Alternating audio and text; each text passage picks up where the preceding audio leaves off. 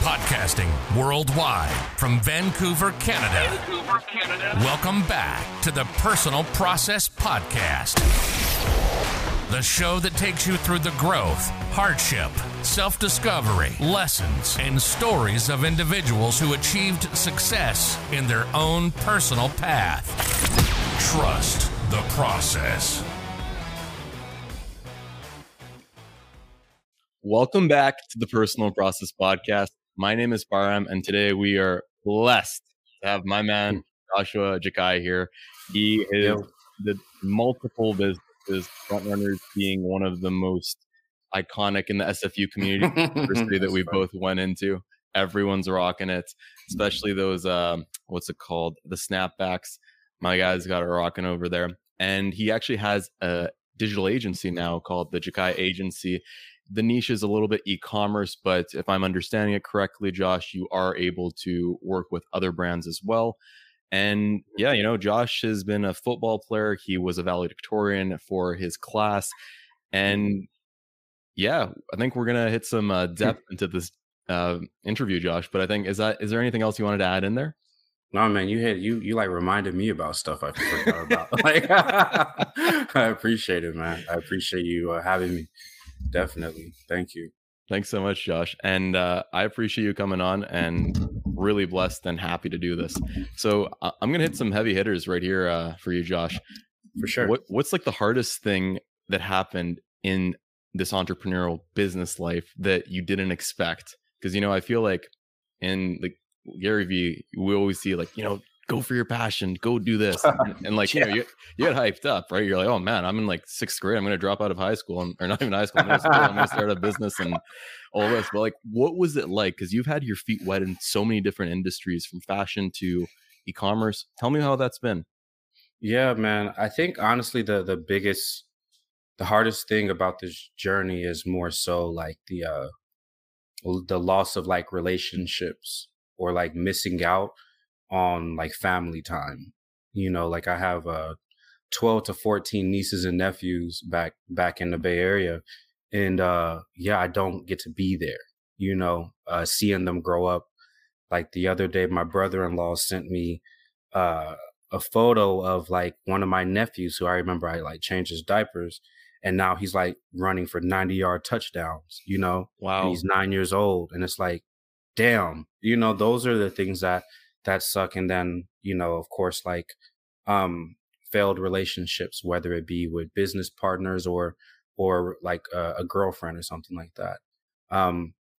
You find that a lot of the time, if you don't manage it correctly, and even if you don't govern yourself with how you contribute to your relationships or appreciate certain relationships, you'll find yourself that you end up losing some of the people that you love the most, you know. And yeah, that's probably the hardest thing. I don't think it's a coincidence that most billionaires you see, they've been divorced, you know, or they're going through something like that, or they haven't been married. So yeah, I think that's definitely like the hardest part that I don't think is talked about enough in the entrepreneurship community, about the heartbreak, the heartache, and the missing out of birthdays, the touchdowns, all those little things that like warm your heart whenever you think about it. Like those things, it keeps you up at night, but it keeps you going at the same time. Right. And with regards to your comment on like, you know, you have to govern yourself properly, make things work. You know, you've been in this game for how many years have you been an entrepreneur? Like at least 10, I think, right? Yeah, I would say, because for me, I don't really count like entrepreneurial until you can like earn a living, you know, off of it. So I would say that started for me in 2016, I'd say. Okay. More so on like the digital marketing side, and the clothing side kind of fed into that too. So yeah, I'd say about 2016, where it's like I've been able to pay all my bills, you know, and off of the businesses that I was running. Yeah, I would say it's been since 2016. Right on. Do you know what that reminded me of, Josh? Have you seen that Muhammad Ali quote? It's like, I don't count the number of push-ups I do. I count when it starts hurting. And I feel like that's that's how we know this guy's elite right here, right, Josh? Yeah, for sure. But like, I guess what I was trying to say, Josh, like you've had so many years in this game, and I want to know if you could speak to that first year, Josh, that's just diving into entrepreneurship, let's say even pre-revenue. So like the actual start, starting sewing up some clothes, making the style, making the fit. Like, what would you tell him? What advice would you give him? Like practical advice, not just, spend more time with family, but is there anything objective that you've done to change that reality in your most recent Yeah. years? Yeah, let me think about that actually. That's actually a really good question. I've been asked that before.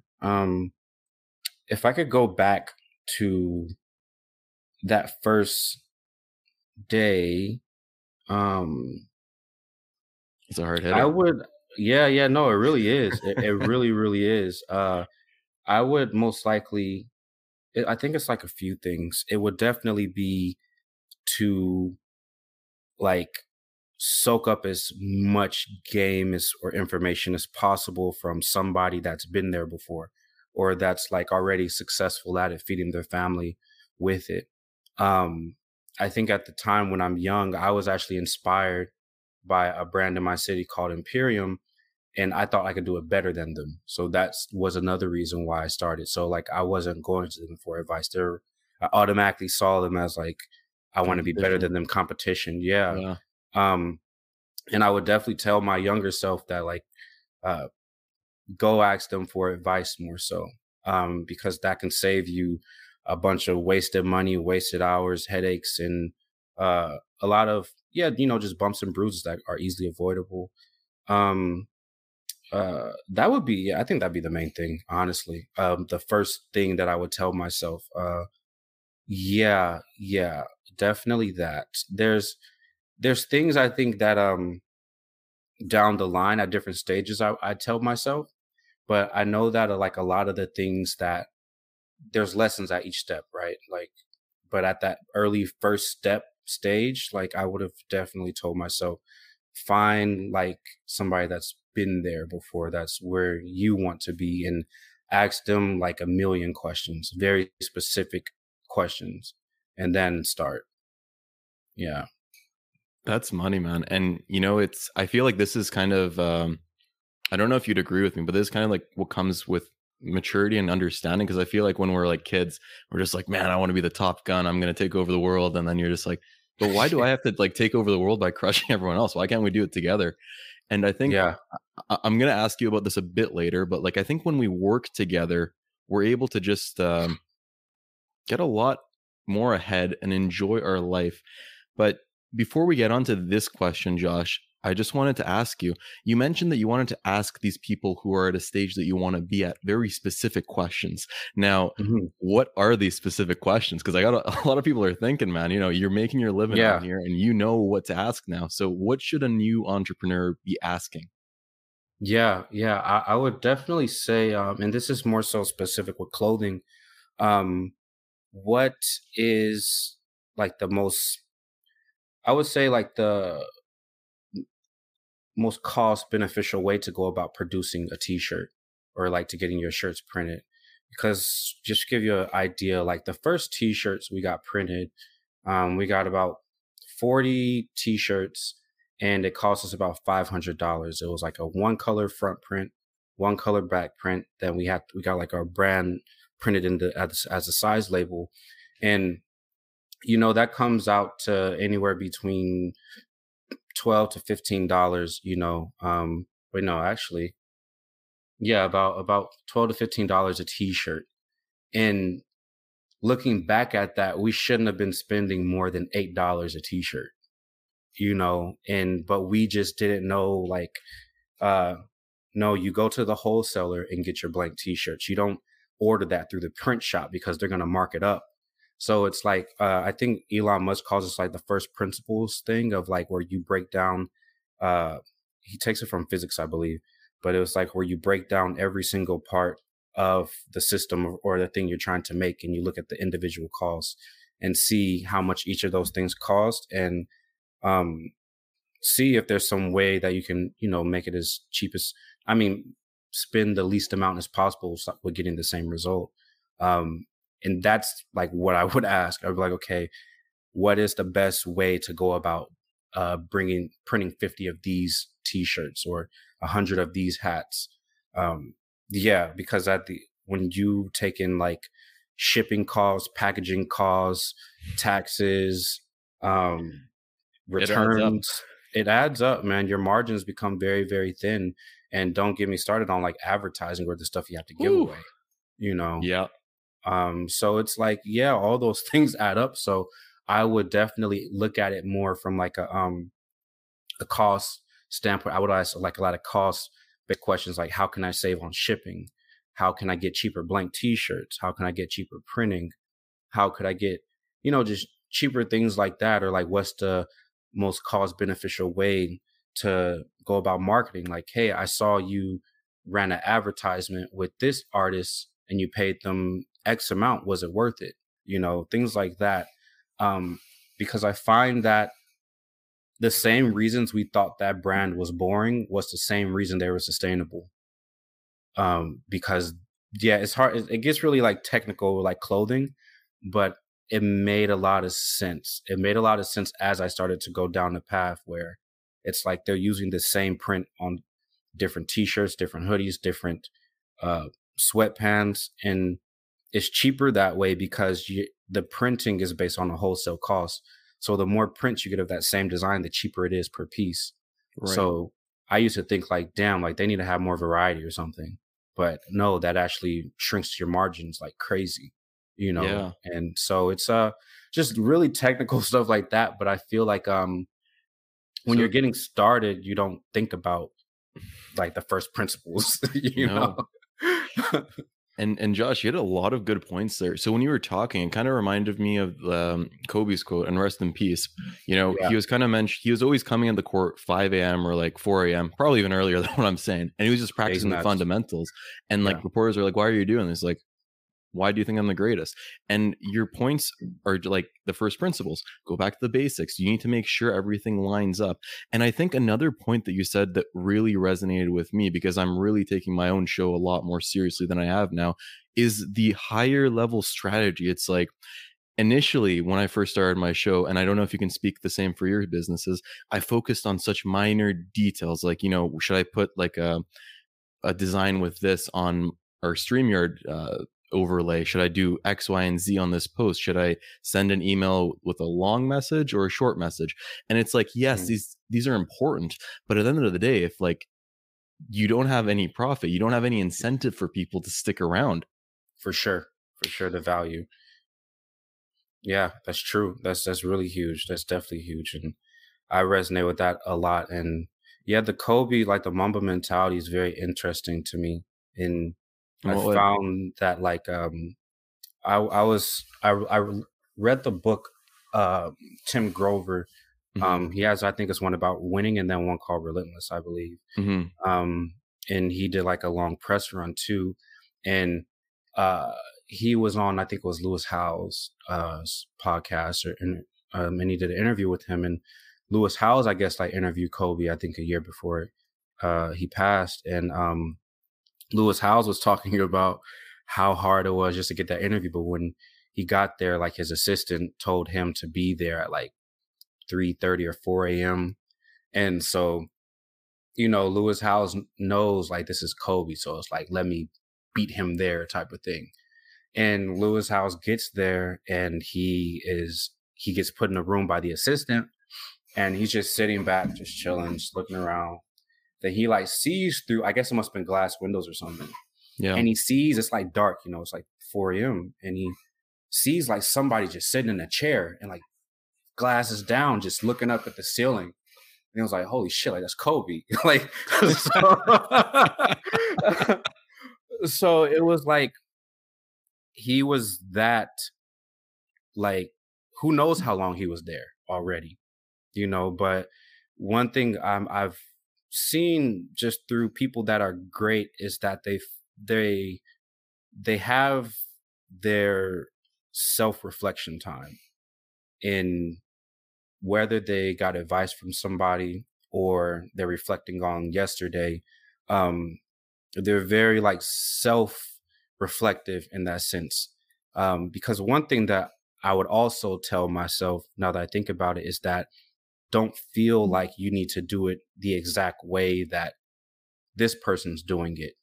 You know, yes, take a few pieces here and there, but do what works for you. Because yeah, I mean, you'll it's impossible for anybody to do the exact same thing when it comes to building a business or doing something creatively that's gonna come out the same exact way from the person you copied or learned from. You know, it has you in it, you know. So that's one thing I've definitely learned. But that Kobe Bryant thing was very interesting to me because it's like, here it is, Lewis Howes trying to copy the Mamba mentality, but it's like he realized in that moment, like, no, this is different. Like, and you know, it's good to pay respect, but you got to be, you know, your own person. Do it the way that makes sense and works for you, for sure. Absolutely. And I guess speaking on this, Josh, I'm assuming, because usually whenever I personally start something new, I always copy someone from the get-go just to get my feet rolling, because I don't know what's going on, right? But I'm wondering, what was the point when you kind of threw in your own creative sauce into it and then realized the effect of this? Was there a particular moment that comes to mind when I speak these words? Yeah, I have to like give credit to just where I grew up, like the Bay Area. The Bay Area, we're like behind a lot of trends in pop culture, but we never really get the credit. And honestly, we don't really look for the credit because we do it just because like there's so much fun in being original, you know, like I'm sure if I came and celebrate a holiday with your family, I would learn your tradition and everything and like the fun in that, you know. And that's really where I learned it from. In more so on a more practical level, when it came to clothing, I always kept like an eye on what was trendy, but then I brought like the Bay Area side of it, more so saying, how can I make this my own? What can I add to it? And this is like a rest in peace to Virgil Abloh. That's one thing that he like did on a grand scale, like perfected on a grand scale, and not even trying to compare myself to him, but like more so saying it as like kind of an inspiration and something that people can kind of, you know, use as a model to what I'm saying. If you look at his best selling items, whether it was the Jordan 1 off-whites that sell for, I think they go for 10 grand now on StockX, he took the same exact concept, but all he actually did was he took the blueprint sketches for the shoe and then just drew that on the shoe pretty much. And now those shoes are worth more than the actual shoe it was made off of, you know. But it's like just that type of thing, like taking something great, but then putting yourself into it. That's where it really clicked for me when it came to fashion and even my marketing and just I don't know, just my whole outlook on life, you know. Like I just feel like we all have a very unique spice that can't be duplicated or artificially recreated. So we must like put that on to whatever it is that we're doing. So that's really where it came from. The Bay Area gave me like that confidence because that's just in the culture. You go there, we have our own slang. We dance a very specific way. Whether you're black, white, Filipino, Indian, brown, like we all have the same dialect, you know, we're in the same parties and stuff. So yeah, that's definitely where it came from, the Bay Area. That's it, man. That I felt that. Yeah. And yeah, you know, like this is a thing. I feel like when I was a lot younger, I always shied away from being my own self. Right. Yeah. We all have. Yeah. We all have, man. We're trying to, you know, like look good. We're trying to, you know, get a girl's attention that we like, that we probably couldn't get. Me with my mustache back in the day, trying to be good looking. Not a good look. Don't do that. Oh, you're ahead of the curve, man. I couldn't get that stash for the life of me until like after high school. My guy. Well, I mean, you're like 25-inch arms probably does a number on that one. but Josh, I want to kind of swing back here because, you know, we're putting our creative side into this, but I think I want to kind of go into like a little bit of a deeper aspect because even though you're in a very creative industry, you have a lot of rigid structure in your life that takes away from other aspects of your life. I want to know, what was the biggest challenge, like the biggest point where you're like, maybe I shouldn't even be in business, or you just reconsidered the sacrifices you had to give? And this could be a personal relationship, one with family, one with your romantic partner. Take it how you will. Yeah. And that's the interesting thing about like business, is that there's multiple of those, and I feel like it's at different stages, you experience those big things. Cause yeah, like I think of multiple when you ask me that. I can't think of just one. I think of like 2 to 3 in particular. I think the first probably that, more so when it comes to front runners, it was definitely, what year was this? I think this was 2018. I had just came back from like vacation, not vacation, because I don't go on vacation really. I just go back home to see family. I came back, and then that's when like, uh, we had a meeting that day, and then we were like, talking to this one girl that was potentially going to come on to help us with the women's side of things. And then we had like a dinner after. It was me and the 2 other co-founders at the time. And then one of them pretty much was just like, hey man, like, I think I'm going to step away, like step back from the brand or whatever. And with me, I'm like, I'm always like gratitude first, so I just thanked them and everything. And I was surprised a little bit, just because like we had an agreement that we were going to stick with it until X, like this date, but like it ended up being like 2 years shy of that. And then like right when that one got done, the other one was like, oh snap, like I swear this isn't on purpose. We didn't plan this, but I was actually going to say the same thing. So it's like 2 of the people that I built it with, like they just, yeah, they pretty much just stepped away from the business and everything. And luckily for me, like I've been through like really serious shit growing up, excuse my French, so that didn't like phase you. Nah, it didn't phase me. It caught me a little off guard, but it wasn't like the worst thing that's ever happened to me. Like my father passed away the day of like my rival football game, and I stood over his bedside, like saying what, before his last few minutes, so it's like nothing tops that, nothing tops seeing my mom cry, because she couldn't financially cope after all that, like nothing's harder than that, bro. So, but I think this was more so different on the business side, just because, this is my first time this ever happened in my entrepreneurial journey, where the guys that helped build this with me, and they gave me their word and commitment that it would go till X date before we step away or, change things. But, here it was, they were stepping out early. And with that, you have to like look yourself in the mirror and then be like, okay, what now? And for me, I think like my pride, it makes me go into like overdrive, like work harder. Okay. Like this piece is missing now. Okay. What can I do now? That's always been my automatic response. A therapist may say that's a trauma response. I don't know. But whenever things get hard, like I work harder pretty much. And, yeah, like through that time, I found myself like having to change a bit. Before, I wasn't as cutthroat. Like I didn't like fire people or let people go. Right.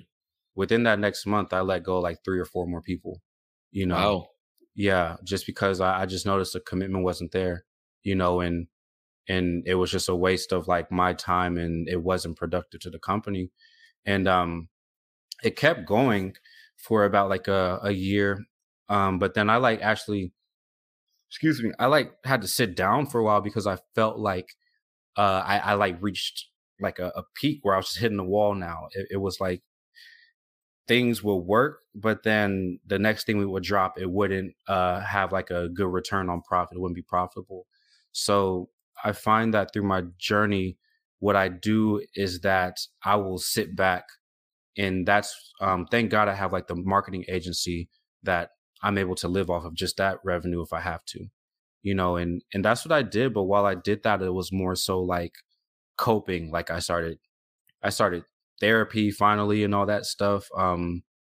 Uh, I just started to look at myself, take a lot more accountability, look at what I did wrong, what I could do better. Just went back into like learning mode, monk mode, type of mindset. And yeah, I mean, COVID happened, I think like less than a year after that. And then I ended up like doing the best I did all those 3 years combined prior, when I was doing it in like less than 1 year. So that was like the hardest thing, just because it felt like I don't know, it was weird. I think it hurt more so because I felt like I was losing my friends, like I didn't grow up here. Those are like my family, uh, we would be around each other every day. Like I'm cool with both of their parents. They spoke to my parents. Like, yeah, I mean, you went to SFU with us, you know how close we were. Yeah. So yeah, it was very weird, but it wasn't even like, we hated each other or nothing, but I kind of noticed that like people that weren't really within that conversation amongst each other, they kind of thought that there was some type of beef or something. Yeah, when it wasn't that. But then with that, you start to see people treat you different that had their alliance, that they were closer to certain people. And it's like, bro, what do you mean going on? So like, say if one co-owner, he was close with another group, and then you met that group through him.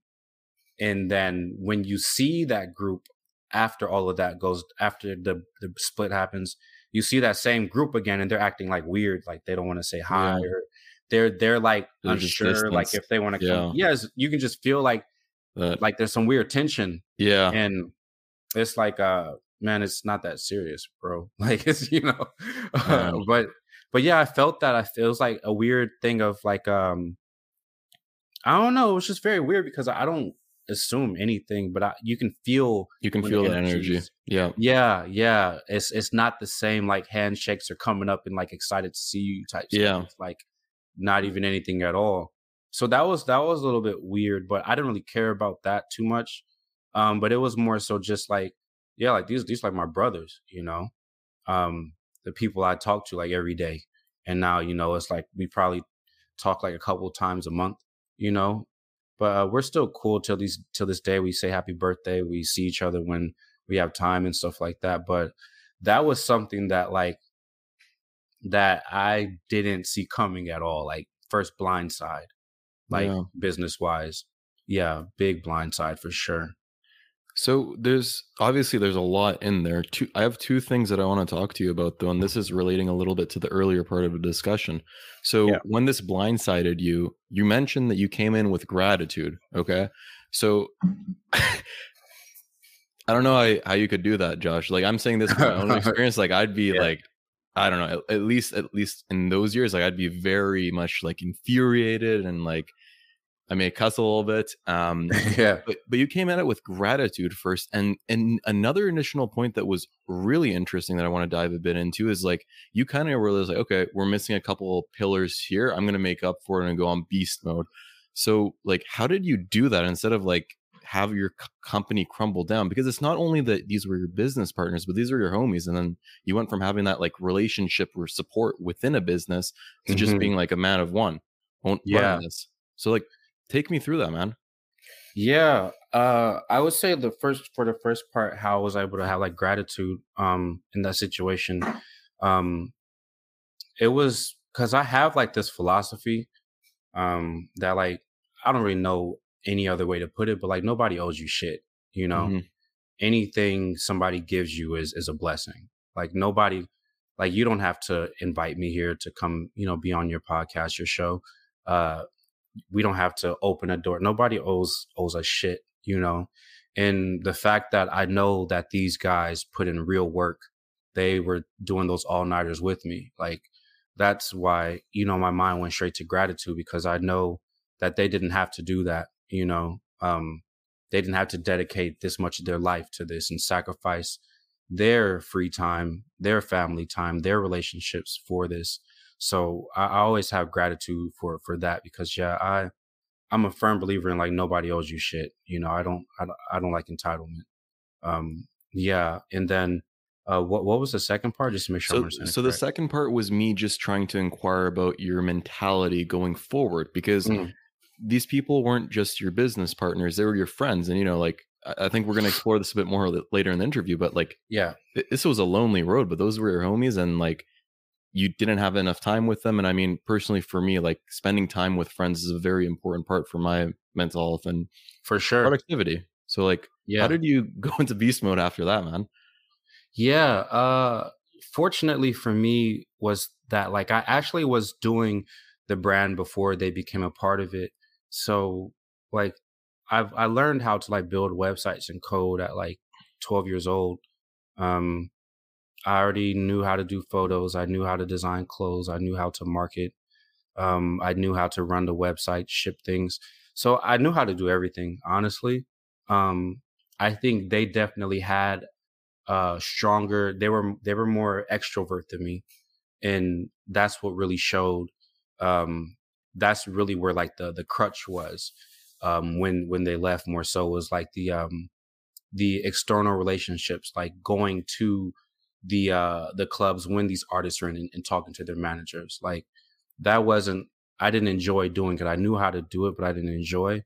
But I was able to keep going because I knew how to do every single thing in the business if I had to. And yeah, it just happened to work out that way, because when I first learned how to like code and design websites, that was just a hobby for me. We were in grade 6 trying to just compete who could have the best blog page. That's all. That was like the bragging rights in my 6th grade class. So it was like, but come to, when the split happens, okay, I need to manage like the influencers or the ambassadors more, or I need to redo the website, redesign the website. Like I was able to do that. It was just, a little bit more all-nighters, a few more all-nighters for sure. Yeah. Yeah. And, it's such an interesting piece. The point that I was mentioning earlier with regards to the gratitude after, this is something that I'm currently working on. And, I think it's an important piece that you mentioned, because even though like the situation didn't work out as, talked about, life isn't as linear as we'd like it to be. And, maybe something happened in everyone else's life where they just couldn't. And I think even looking at it a different way, even speaking, I mean, bringing you to dinner and talking about it in person, like that's something, right? I mean, like nowadays where everyone just ghosting, leaving, not even giving the respect. And I feel like that's something that is really important. I think that helps our own mental health from it. But what did I want to mention? I wanted to talk to you about this drive. So there's a lot of tension and you're pulling these all-nighters. Like I can only imagine that's going to strain another aspect of your life. So is that kind of like a relationship aspect that it's strained, a family aspect, your own mental health? I'm not sure if this is something that you're comfortable in sharing, but like I'd go crazy if I were you. Just to be quite frank, man. Yeah, I think I went crazy on like the trusting side. Like I didn't want to let anybody else new into the business really, but then I also, for the people that were there, I wanted to trust them more. Right. Because it really made me also like look in the mirror of my flaws. Like how did I cause this, at all? Like what part did I play in this? And it's funny too, because my girlfriend, who's still my girlfriend now, Isabel, she might be one of the more sensitive people I know. And back home talking, like we have, I guess Americans too, we kind of have like a more aggressive sense of humor. But it can come off as disrespectful to people that didn't grow up with you, or give us an example here. Like say like just something simple, like my girlfriend leaves the light on in the kitchen. I'm like, yo, why the hell's the light on? Like, something like that. and she'll take it as like I'm attacking her, you know. Yeah, and I gotta like check myself to say like, bro, you have to like be more kind, and communicate better to people.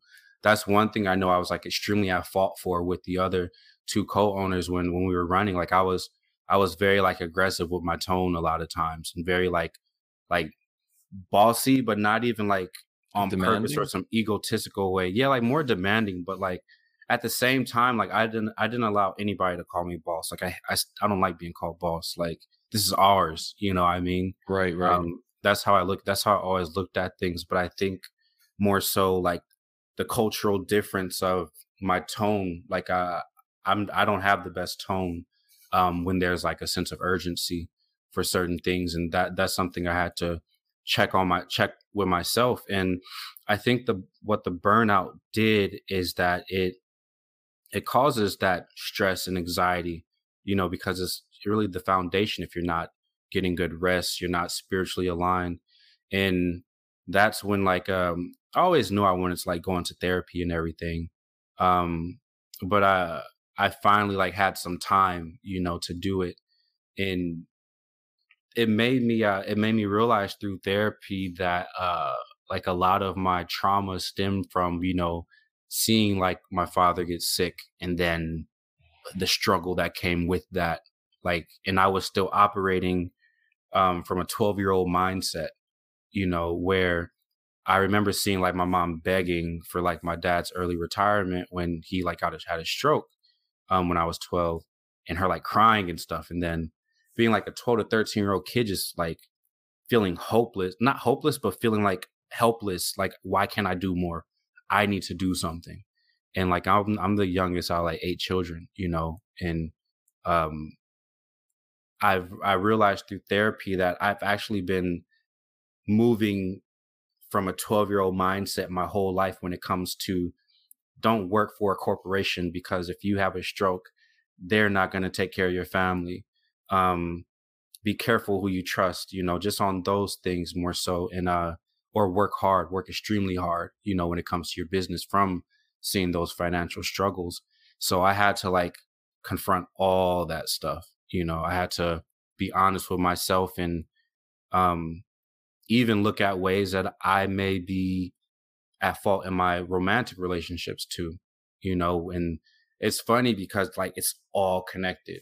And that was the crazy thing about that experience, was the communication with the people I love, but also the communication with myself. You know, like, you're not that 12-year-old kid no more. And that was a very specific scenario. That's not your whole life, you know? Yeah, man, it opened up a lot. It opened up a lot. But through that, I find that every time that I've been able to like dig deeper and have those like internal epiphanies, my business goes another level, another level, another level. And I don't think it's a coincidence at all. I really don't. I really don't. That's why I'm so big on like that whole self-reflection thing, and that whole Kobe story. Like, that's so beautiful to me, because it's like, we think that we need all this other shit out there. We got to talk to this person. We need this person to approve us, yada, yada. But if you actually just sit with yourself, like really sit with yourself, reflect, like that will get you 10 times further than any other conversation. I really believe that. I really, really believe that. Man, that was poetry in motion right there, my man. I didn't want to even talk. That was beautiful. Appreciate it. I'm going to ask you one question quick. I just want a yes or no, and I'm going to follow up on that. If you could go back and remove that failure, let's say your co-founders decide to stay for that allotted time and you didn't have to go through it, would you do that? Yes or no? Oh man, it's hard to say in hindsight. Fuck. I would say, knowing what you know now. Knowing what I know now? It's a toughie. Yeah, I think I would definitely let it happen. I would, like, you're asking would I change it? I wouldn't change it. No, I wouldn't change it. No, definitely. And I love that, man, because, you know, this is what this whole thing is. It's like the personal process, right? Like, you go, like, how much of a high were you on that time? Like, you guys were growing, you guys were having a great time, and then something falls. And it's like, I think the way that every party handled it was to the best of intentions. For sure.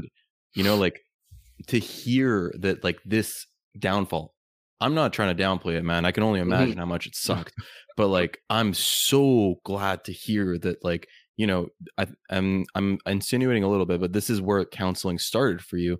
And also just like hitting up all those inner demons, you know, this is something that I've recently been going through as well. And like, my guy, dude, I was like living, I don't even know where I was living. Like, I'm a different person now, man. Yeah, bro. Yeah. It's like when you do that, like, walk with yourself and you do that self-reflection or the self work on yourself, you realize, like, oh my God, there's been like this pile of stuff that I have not even been conscious of, but it's been running my life forever, damn near, you know? Yeah, that's, and like I tell everybody, like, the therapy has been the best money I spent in my 20s, easily the best money spent in my 20s, even more than my degree. Like, I genuinely mean that, for sure. Yeah. It's crazy, man. And, you know, like, I really love the aspect that you mentioned. Like, you know, I'd have some issue and I deal with it, and then my business gets further, because a lot of people, I think nowadays, going back to the whole, you know, Gary Vee, and I love Gary Vee. No hate if you're watching this, Gary. Yeah. But, you know, like, you got to deal with your own stuff. Like, you can't put in 25 hours in a 24-hour day and just completely keep everything on the back. And when you deal with these demons, you're not only just helping your own mentality, you're helping your own business go. Because I don't know if I can speak for you, Josh, but the more and more, like, I've been starting to journal, and this is an episode. That's amazing. Yeah. And there's an episode that is going to be coming on, if not already on, but man, dude, like, my life has changed. Like, I feel like I've like an aura around me of positivity. Like, I'm not anxious. I'm not worried. I don't have hate. I don't have to like second guess myself 30 times for a decision. And I just go forward, you know? Yeah. And it's like, why is this not being talked about? And when we're talking off air today, you know, we were talking off air with Josh, and we said that, you know, Josh wants to talk about these deep things. And, you know, this isn't the most, like, you know, look at me, I'm a super successful guy, which he is, but he wants to talk about the stuff that isn't glamorous. I mean, like, how much, like, I respect you so much for that, Josh. You know, appreciate it. You've put in so many years. You've reached a point of like true success. I mean, you're living in Vancouver. Like, let's be honest, Vancouver. Look at that setup right behind him if you're on the YouTube video. Yeah. But, you know, I really appreciate that about you, Josh. And I think this would be a nice segue. I just want you to talk a little bit about like some of the insecurities you have, perhaps in the earlier stages of your business. Nowadays, I mean, we can talk about, you know, the whole 2020 situation if you want to get there, but like, tell me about that, man. And if you're only comfortable with that. Yeah, for sure. You know, it's crazy. And I still fight with this till this day, because like my skill of designing and like fashion, it came from elementary school, and my family not having enough money to like buy certain clothes and all that stuff, you know. And I wanted to be like the cool kids in school because they got like the good looking girls, or like the girls liked them and stuff. And by the time like puberty hit, that's when I found myself being like super conscious of what I wore. And I had to be very creative with like making it seem like I have more clothes or better clothes or more shoes than I thought. And it's so sad looking back at it a little bit, because like kids would literally get picked on based on like the clothes or shoes they wore, or, you know, during those times. And as like a defense mechanism, I started to like care about fashion more. I would buy like blank t-shirts, but all different colors, even though it was like $5 for $20. I would like stack up on those to make it sound like I had like a bunch of different outfits. And I would like buy used shoes on eBay, restore them, wear them, and then resell them, and then do it all over again. And so like people, like I did that all throughout like high school, from middle school to high school. And people thought that like I was like wealthy and, you know, had a bunch of shoes and, you know, just superficial stuff. And during middle school, that's when I also taught myself how to design clothes and everything. And it wasn't until like I looked at like how much it would cost to get like 10 shirts printed, I was like, oh, I can't afford this shit. you know? So I just kept like doing it as a hobby and got more into like the whole sneaker culture and matching clothes and stuff like that. But, just the appearance of looking like I had more than I really did, to keep myself to be liked, essentially, and that's, I think, something that kind of can lead to lack of inspiration sometimes with like front runners for me, is because I know that this skill came from an insecure, superficial place. And it's like, I want to be very careful that I'm not reprogramming that same vicious cycle of putting value in these superficial things. And that's why, like, I've always tried to be very intentional with the messaging of the brand, of move in silence, loyalty initially, royalty infinitely, family, things of that nature, because I feel like those morals and those principles are things that have gotten me to the real essence of a good life, from my perspective, at least, and the people that I respect, they're all extremely loyal to something. They're all extremely persistent, when it comes to something. But I struggle with that a lot. Like, I ask myself a lot of times, and I ask myself, like, am I doing this to impress other people, or am I doing this because Joshua really likes this or really wants this? And that's why, like, still till this day, like, I will buy like nice collectible sneakers or whatever, because like that shit's just in me now. Like, I love like rare shoes that nobody can find that appreciate in value. Like, yeah. But when it comes to certain things, like I could buy like a Mercedes right now, but I know for damn well, like, I wouldn't be doing that shit for me. you Yeah. know, like, I live downtown, like I don't need to drive anywhere, Nope. like all that, like I don't need to do that. Like, I can go to vacation at fucking Santorini, whatever the damn new Instagram place to go is now. Yeah. Like, I could go there and take a photo. Like, I can take, but it's like, that shit's not for me. Like, who am I doing that for? And I find being a creative, where you're putting your work out to the public, that's always like this tug of war. It's kind of like an image. Yeah. Like, okay, you want to impress people, yes, to be able to market, to be able to connect better, but then you don't want to lose your integrity at the same time, and Wow. That's like that tug of war, and that's what I battle with still till this day. Like, my girlfriend's been been trying to get me to do like a couples podcast with her for years. It's like, I'll do it, but it's like, I'm not gonna be eager to do it. Like, you gotta like, set up everything. But yeah, that's something I battle with tremendously, like that insecurity of how am I coming off? Is it truly me, or am I doing this to put on or pretend to be something that's just for the likes or whatever, like, I don't know. It's a very weird tug of war. It is, man. And it's not just in this aspect. A lot of people have similar aspects, but, I think it stems to that similar first principle of trying to be liked by others. For and sure. I don't know if you can speak on this as well. I do want to ask you, first of all, how you go about making sure that you're not being influenced and you're doing it from a place of integrity. How do you go about that? Yeah. Shit, man. We talking some I don't think I have like questions. A formula for it yet, to be honest with you. No quadratic equation. But I think it's like, because I'm like a naturally stubborn person. So, and I have like this like dislike of, I hate being like the crowd. Like, Right. If I go outside right now and somebody has the same exact shoes on as me, I'm gonna get upset. Yeah. Like, if I just don't like being identical to something or somebody.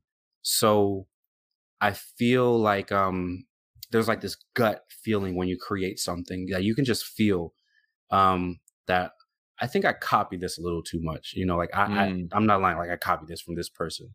But for me, it's like, did I put my flavor on it? Did I add something to it? That has typically been my compass. It's been more of a gut compass. I can just feel it. And then what I also do actually, especially in designing, is that I sit on designs for like a while. Like I'll sit on them for a week or a month or so, sometimes longer, but just to purposely come back and see if I still like it.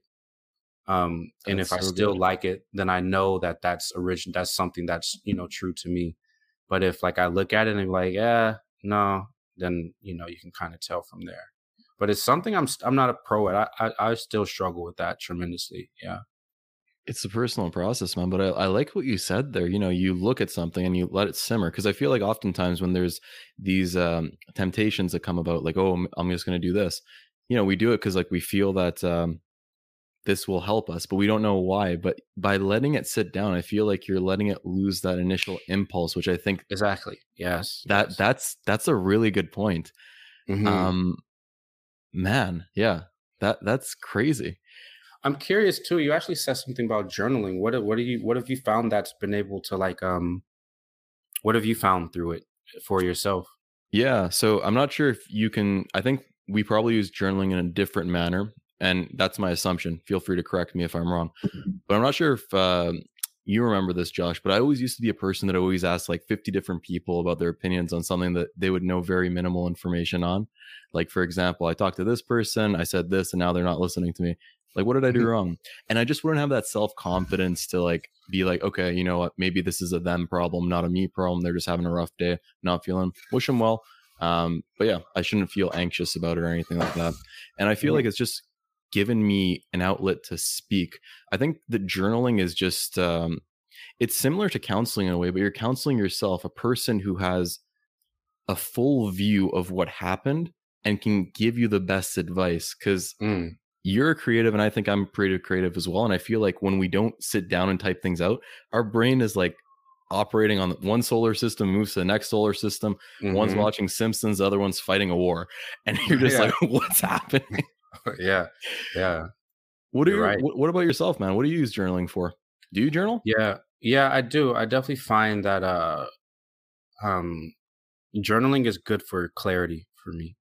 Like, what do you mean by that? So say for an example, I feel like I have like designer's block or writer's block, or just not there's like I'm at like a fork in the road. I'm not sure, and I typically use journaling as like just how can I say it? Like I just allow my subconscious to control. So like I'll just whatever comes to mind, just write it. Don't even think, don't plan, don't nothing. Yeah. And man, it is fucking scary how powerful the subconscious is, bro. It's like that is the most powerful energy we have as humans. Because anytime that I've ever let my subconscious take the wheel, it's always given me the perfect answer. I may not have liked it, but it's like, no, there's no other better way to go about this than what I just came across, whether it's journaling or meditation. But yeah, I usually use journaling.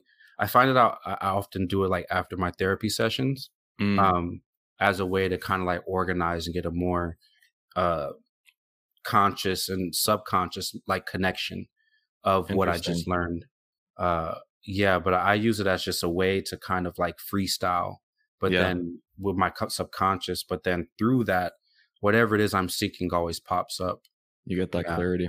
Yeah. It's definitely one of my biggest clarities for weapons for clarity other than meditation, I'd say. It's money, man. Yeah, it's crazy because I used to hate journaling and just the writing process, man. I feel you. Yeah.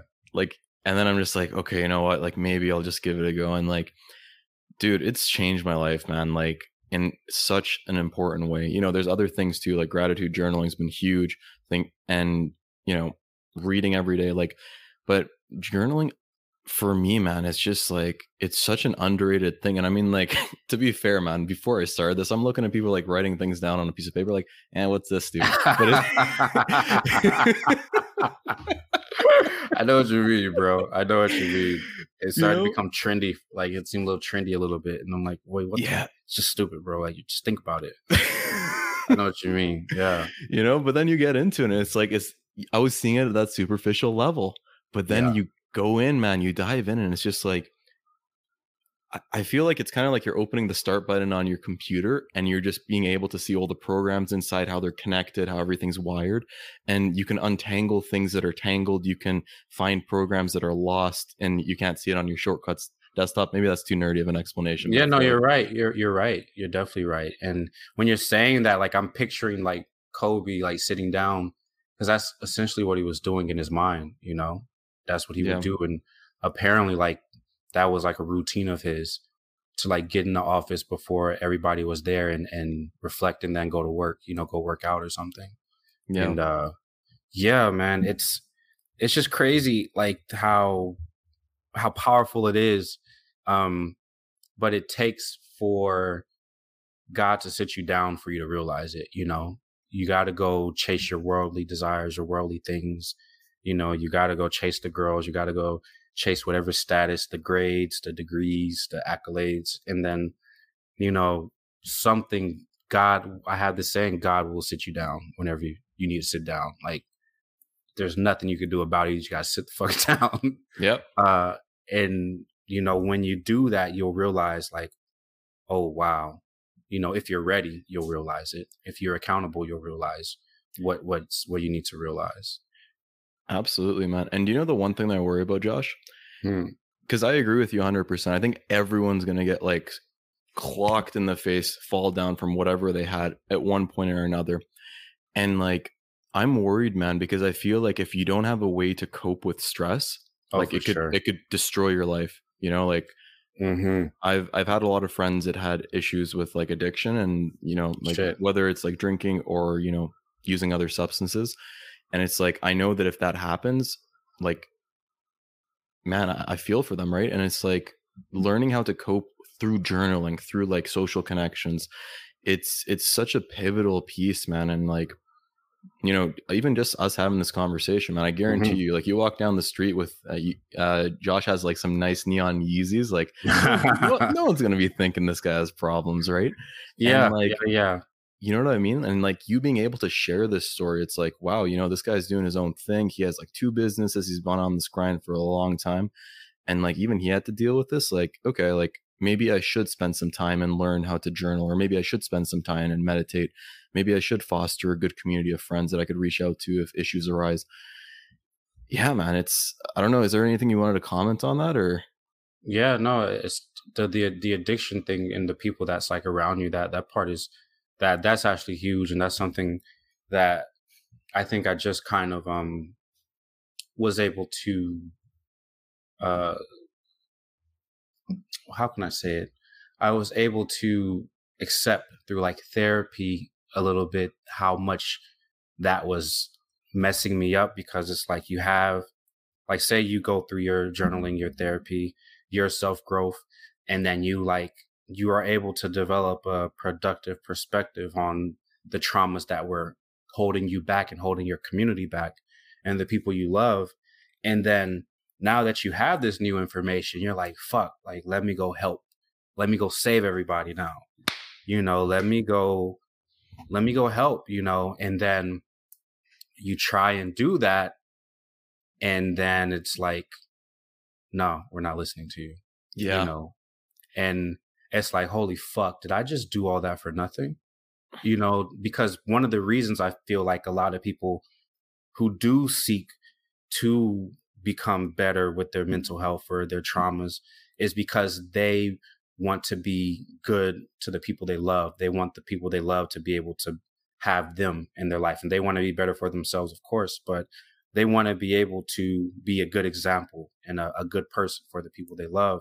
So it's like, it was a motivating factor for you to get all that knowledge about therapy, mental health, and things of that nature. But then when you come and try and save or help the people that you did it for partially, and they say no, that's another heartbreak, man, in itself, and I've had to come to the realization like probably like a month ago, that like goes back to my 12-year-old self, that seeing my mom cry because I loved her, I thought I needed to help. Yeah. So my whole life, I've been thinking love equals help.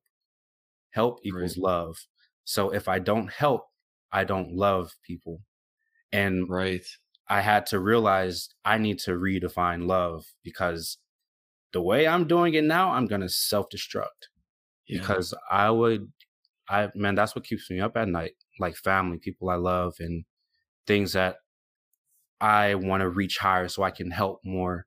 And it's crazy, but it's like, it's not sustainable. And then I was able to redefine love as like acceptance, that whether that's acceptance of self, acceptance of your environment, the people around you, that's love. Love isn't always help, because sometimes help can make people dependent and worse off, so that, I think what you said about the environment and the community, I think that's something that's also very, very overlooked a lot of the times in the entrepreneurial community, is that just because you have a business doesn't mean you can retire your mom, your brother, your friends. You can get your friends off of drugs. You can get your brother from being an alcoholic or a womanizer. Like, no. No. And it's not up to you. It's up to them. Yeah. And that's a part that's hard to accept, for sure, during this journey. It really is, man. And I mean, you had such a beautiful insight about yourself and how your love was mixed with helping. And I think the notion about helping others, it's like, if someone doesn't want to accept something, like if someone doesn't open themselves up to help, you're just throwing it away. You're hurting yourself. And I feel like you're making the situation even worse, because now there's a little bit of, even though, you're a very positive guy, gratitude first, but I feel like internally there has to be a little bit of remorse coming in. And I think if you help someone that has a problem but doesn't want to fix it, have you heard of Alex Hormozy by any chance? No, I don't think so. Alex, what's his name? Alex Hormozy. He was a founder of Gym Launch. He's an entrepreneur, and he is a very successful individual. He's popping on social media nowadays. And one of the things that he was mentioning in a recent interview with Graham Stephan on his podcast was that, I believe it was that's where I'm citing it from, but he was mentioning that when individuals are given things that they do not work for, it's too much potential energy. Like let's say you become a trillionaire, Josh, and I hope you do. And hopefully that's not because of inflation. Jesus Christ, man, that's a topic. I don't know. But I'll be a trillionaire in Zimbabwe. But like, let's say you want to retire everyone. Heck, give them like mega mansions, give them like $1 billion each. It's like, if a person doesn't work on themselves and deal with demons that they have, that's just going to exacerbate their problems. If someone has an addiction to, I don't know, let's say alcohol, and then they just get a ton of money, maybe they'll go into very hard drugs. Maybe, and it's like, it's such a hard topic, man. And like, these are topics that I feel that a lot of people don't even think about. And man, this is deep. This is deep, my guy. Yeah, it's because like a lot of times too, that are people that have like freakish ambitions, it comes from tremendous like curiosity or like pain, and we think that achieving this milestone will allow us to help cure that pain. But then when you achieve this milestone and you've been motivated by pain this whole time, and then say you cross the 6-figure mark, you make more money than anybody's ever made in your family, and then you come back and try and help, and shit's just not working. It's worse down there. It's like, holy fuck. It's like, if it's very like, I don't know.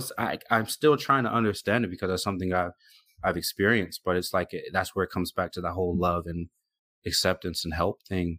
But I find that, through entrepreneurship, we don't talk about how a lot of those things we believed when we started, or motivated us when we started, that like kept us going when we started were actually false.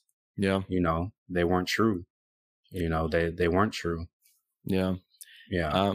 It's kind of funny. When I was around 12 to 13 years old, I always wanted to help people. I think I had a similar kind of thing as you, where I equated, you know, if you care for someone, help.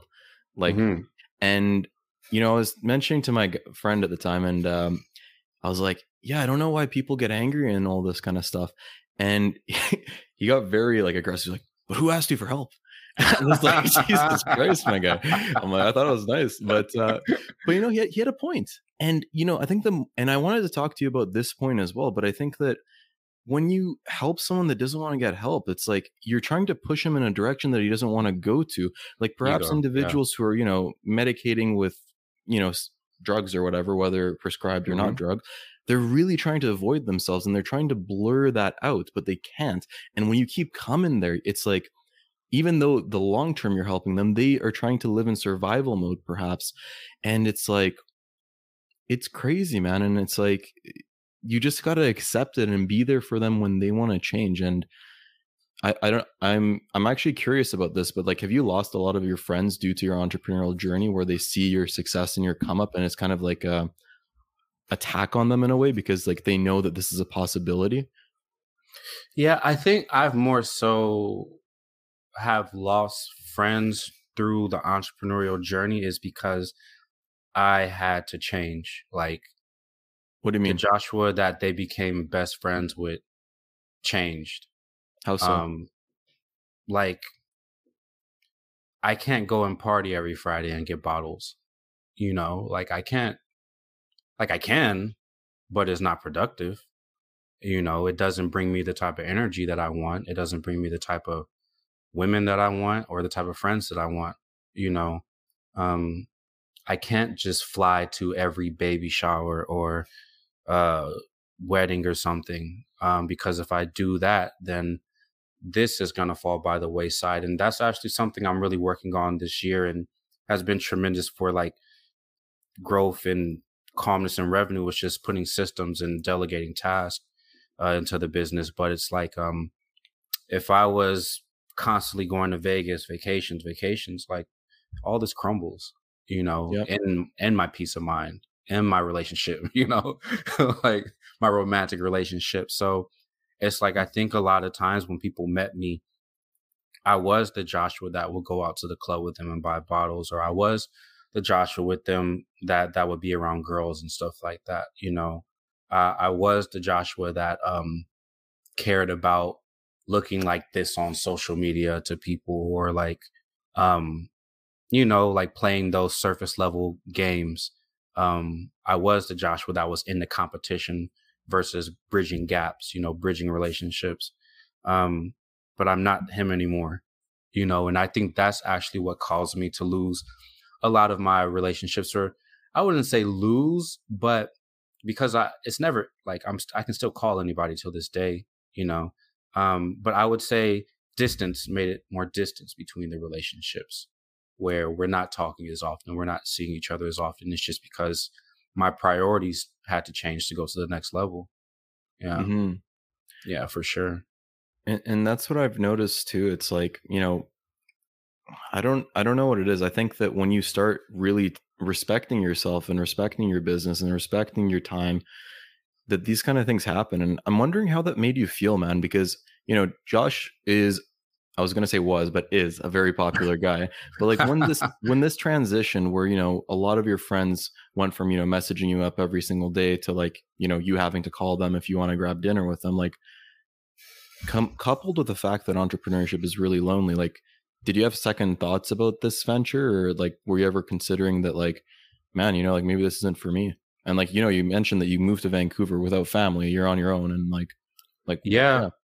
Nipsey Hussle has like this interview that they like clipped and just like circulates through the social media, but he talks about like, you know, with his journey, with his career, and like, have you thought about quitting? He says like, I experience every emotion, like, and I second that. Like, I've experienced every emotion, wanting to quit, wanting to do this forever, heartbreak, disappointment, overachieving, underachieving, you know, achieving, you know, all that stuff. And it's just weird, man. Because anytime where I tell myself like, I think I'm gonna just stop doing this, and then I just like start to focus on other stuff.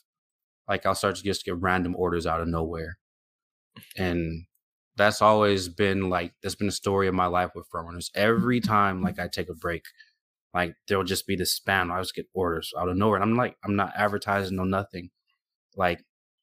And I don't know. I just take that as like a sign from the universe or God, that, hey, wake your ass up. Like, like you ain't quitting, son. Yeah. Like, bro, like, what do you like? Wake up. It's time to wake up. Okay. You had enough rest,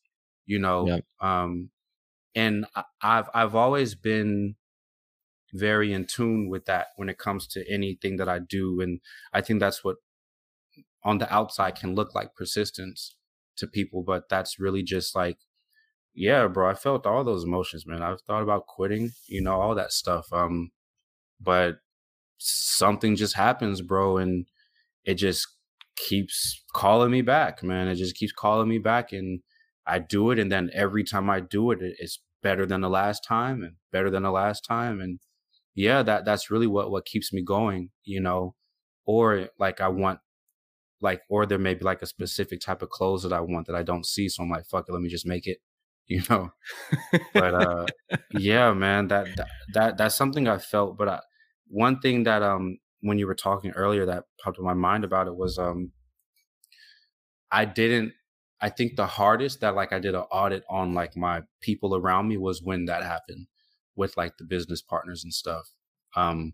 That's when I really questioned like why people were here. Were they here just for like the quote unquote clout or the association, or were they really here because this was genuinely something they cared about,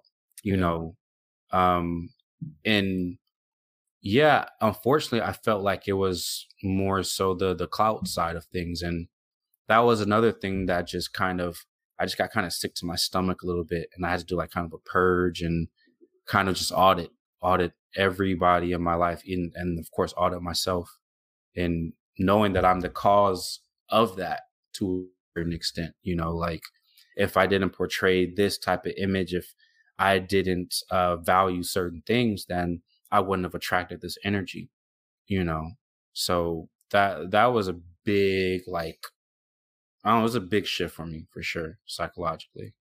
Absolutely, man. And again, lots of things to comment on, but I'll try to go for two. So, like that example there is such a pivotal point. And, I think everything in life is honestly a lesson or a blessing. And I don't know who said that. I quoted that from somewhere. I don't know if you've heard it before, but yeah, I'm not sure who said it either. Yeah. Wise man. And, it's like, man, that opportunity for you to self-reflect. Because, the thing is, man, like, when you keep winning, dude, you don't learn anything. Like, don't get me wrong, man. Winning's great. Everyone's there for you. Everyone's giving you hugs and all this kind of stuff. And when you lose, dude, no one's there. But like, dude, the ability, because you hit a wall, right? It's like, imagine you're running at full speed, and then like, imagine Roadrunner coming in like, woo! Oh, I know that wall for sure. Oh yeah, man. Yeah. Hello, darkness, my old friend. Yeah, I definitely know that wall for sure. Yeah, man. And it's like, you just get to understand yourself. I feel like until you fail so many times, you don't know who you are. Until you, go out with so many people, you don't understand what you like. You don't even understand who you are until you do these things.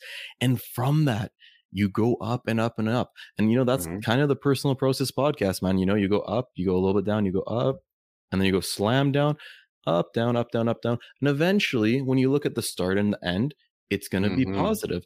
But it's not like that day to day. You experience the flurry of emotions. You go in, out, left, right, a little backflip in between. Why not? But man, it's like, this is the stuff that needs to be pushed. Yeah. And if you imagine if you watch something like this, Josh, when you were starting your entrepreneurial journey, you kind of be like, okay, I'm expecting I'm going to fail. Okay. I'm expecting that I'm going to experience these emotions. I'm expecting that I'm going to have a very hard time. And, perhaps your ego may be too invested. Like, oh, it's not going to happen to me. Wait. But yeah, it happens. But, man, it's like, even if they can take like 20% of that and apply into their life, their return on investment is going to be 10-folds of that. For sure. And it's crazy, man. And I guess I'm wondering for that reevaluation, because that was one of the more recent pivotal points in your life. What would you say is like 1 to 3 really big key points? And I think we talked about cutting out people that don't fit your vision and are just using you for the clout. Would you say that there's like 2 more things that you really had an insight on? Yeah, I think the big insight, and this is more of a recent one for me, is the whole operating from that youth trauma that you may have. Mine's was wanting to help stop my mom from crying and being sad because she had to beg, the company to give my dad his early retirement so we wouldn't lose the house and everything. And me thinking I need to help because I love my mom. But like equating love to help my whole life, like, that's huge for me and something that I'm still even redesigning into my life on a practical level. But just making sure that like you're not being governed from a place of youthful trauma, making sure that and if you are acknowledging that and then redesigning it from the perspective of what you know now and who you are now, what you know to be true, as honest as you can, I would say that was one huge thing. The other thing that I would say, it would definitely be to like, don't ignore your gifts. And this isn't that like follow your passion talk, because I think that shit's a little too cliche and very and like a very dangerous blanket statement. I'll give you an example. With front runners, I actually, we were able to grow the social media account. We were able to do influencer marketing, make a website, sell clothes, design. And then what brought the marketing side along was people seeing me do that and wanting me to do it for their business. And it's like, man, I didn't fucking start this to work for nobody or like, to do this shit for nobody. But it's like it was knocking at my door constantly. And what I realized was that when I started doing that, like, oh, that's actually a revenue stream that can give me a lot more flexibility and a lot more security and freedom. And just because, but that wasn't my passion though. Like front runners was my passion, but that was my gift though. Like, you don't ask for your gifts most of the time. Like God gives you, what I mean? Like, I feel he gives you what you need, not what you want all the time. Sometimes he does, but it's like, there's a lot of things that like we're all good at, but because we don't necessarily enjoy it or it's not the sexiest, we try to avoid doing that. But little do we know, if we did that thing and put our energy into it, it can give us the resource to do what we want to do. And man, there's, whether it was football, sports, relationships with women, bro, like story of my life, man. Yeah. Story of my life. Chasing my passion and ignoring my gift or whatever that God was giving me or the universe was presenting to me. I would definitely tell people or encourage even my younger self to lean into that, because that will give you the freedom or the resources you desire to do what you want to do, for sure. Yeah, I would definitely say that. And do therapy, bro. Like, do therapy. Yeah, that's for money, sure. Man. That's money, man. And I think there was a saying. Again, I can't remember where it's from, but it was like, if some higher power wants to give you a lesson, they'll give it to you numerous times until you hit it, right? And it may be painful, right? Like, but you need to be able to like understand it, take away what you need and go forward from it, because it's meant to happen, right? And it's like, initially you were kind of just like super tunnel visioned and focused, but then you kind of opened up your horizon. And I'd venture a guess and say that, perhaps by doing that, you may have been open to maybe 1 or 2 more opportunities from that, in addition to having a second business and having an additional revenue source, which is obviously super A1. And I think that's fantastic. Josh, I think we're running a little bit tight on time, if I'm correct. Is that right? I'm good. I think it's 4:58. Yeah, I should have like a little bit more time. I think I have till like about 5:30 ish. Okay. Good. Yeah. Okay. Well, let's go into. I guess let's ask one more question before we go into the closing remarks. Then, so I'm kind of wondering, Josh, like relationships are hard just on their own, and you're running two businesses, and you're running a business while you're in school, and you're on the football team. Like, what's some experiences you've had through this and lessons that other people can take from you to improve their relationships? Like romantic relationships? Yeah, romantic relationships. Yeah. I would say like for me, and I think every man experiences this growing up. It's more so like your self-esteem is driven around how many women you can get, you know? And it's not until, well, I'm sure it happens without women, but like it's not until you get all those women and you realize like I don't feel any better. Like I don't, like, cool, like, yeah, she, her got like, I came around, went on a date with that girl, did whatever. And you kind of feel a little bit more lost than you started. And then you start to realize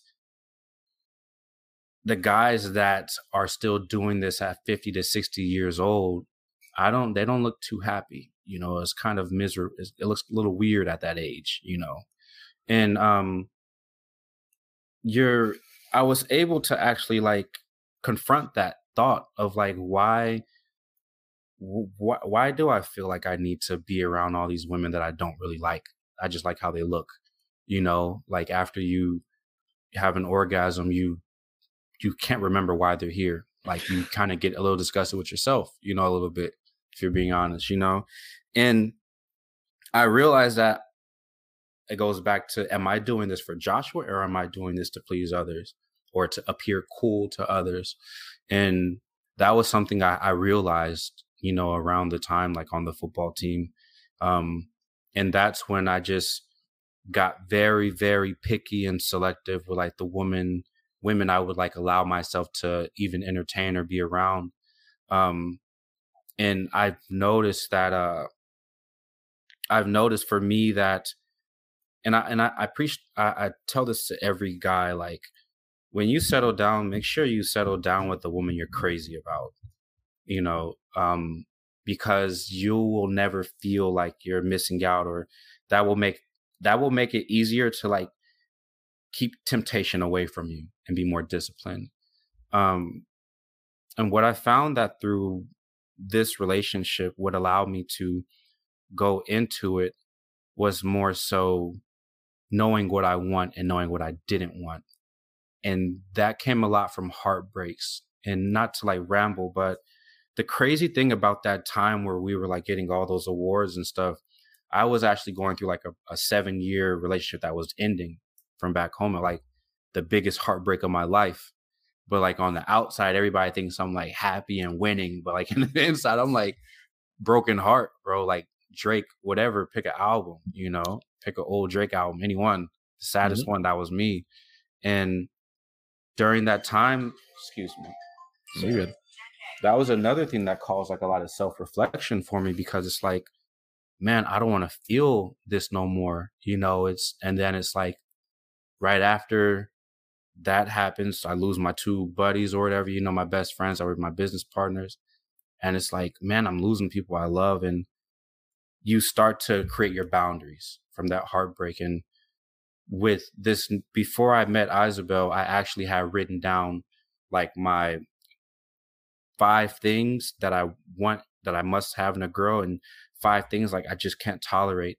And they say that for both of those lists, the top 3 are your non-negotiables, and that's when Isabel like asked me, hey, like, I see you have this class, would you want to study together?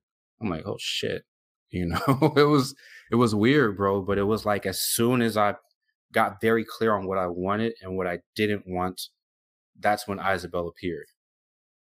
And then we've, been together since. And not to say that it was like smooth sailing. Like, yeah, we had our problems in the beginning, but now like we're planning, well, I already told her when I'm going to propose, not the exact date, but like we're planning like wedding. She's moving in September, and I don't feel tempted, bro, to like go be around whatever girl is, in whatever club on Instagram, bro. Like I don't feel tempted because I'm very clear on what I want and what I don't want.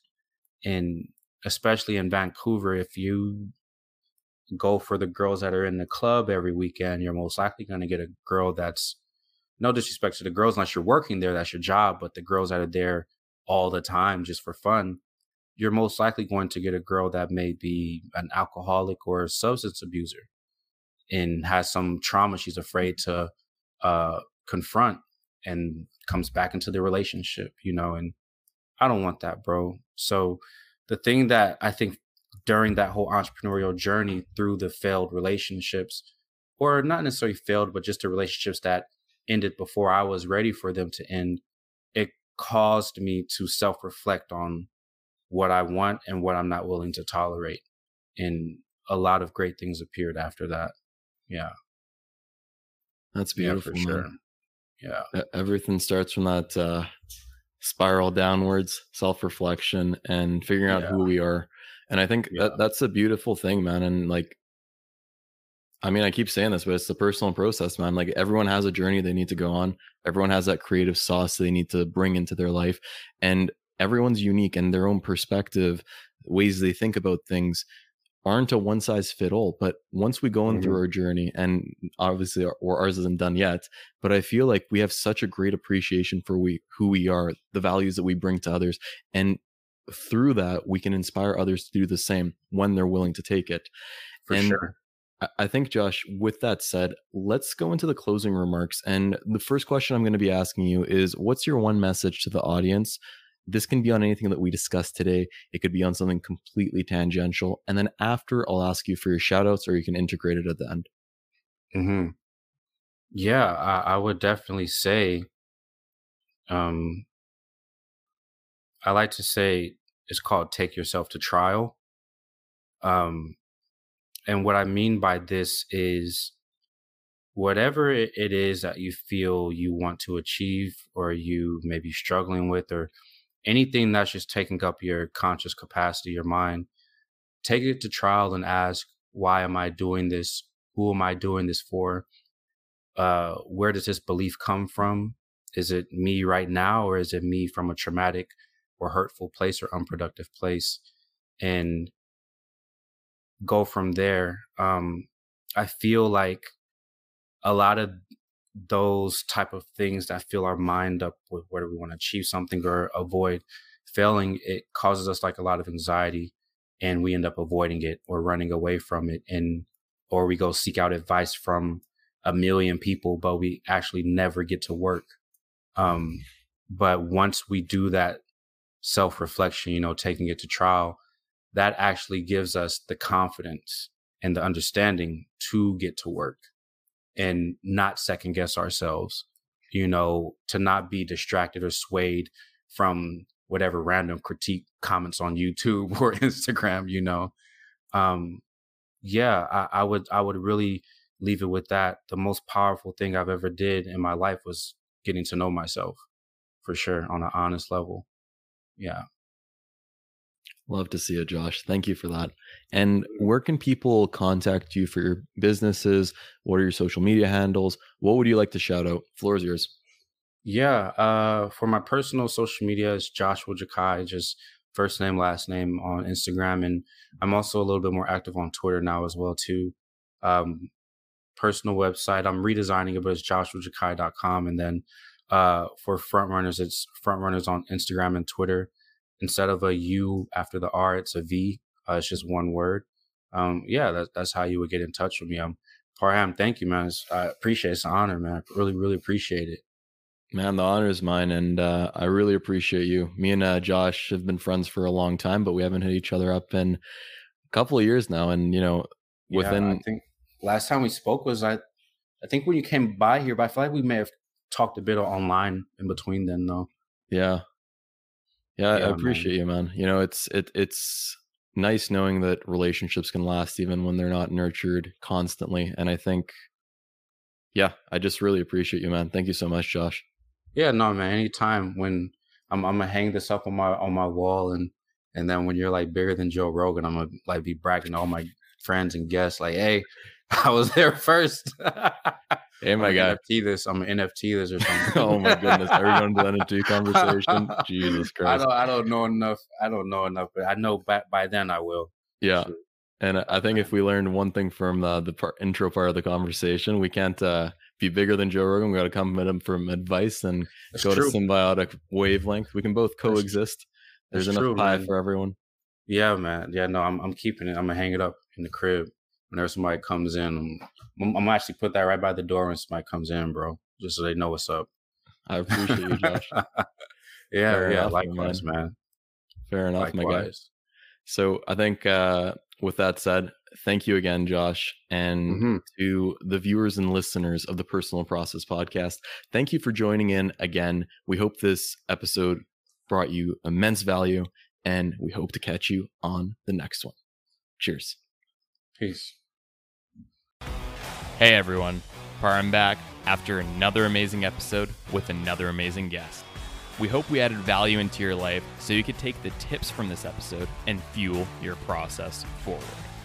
If you enjoyed our episode today and think other friends or family members may also appreciate the lessons that our podcast brings, be sure to share us with them. Subscribe and rate our show so we know how we did. And always remember, trust the process.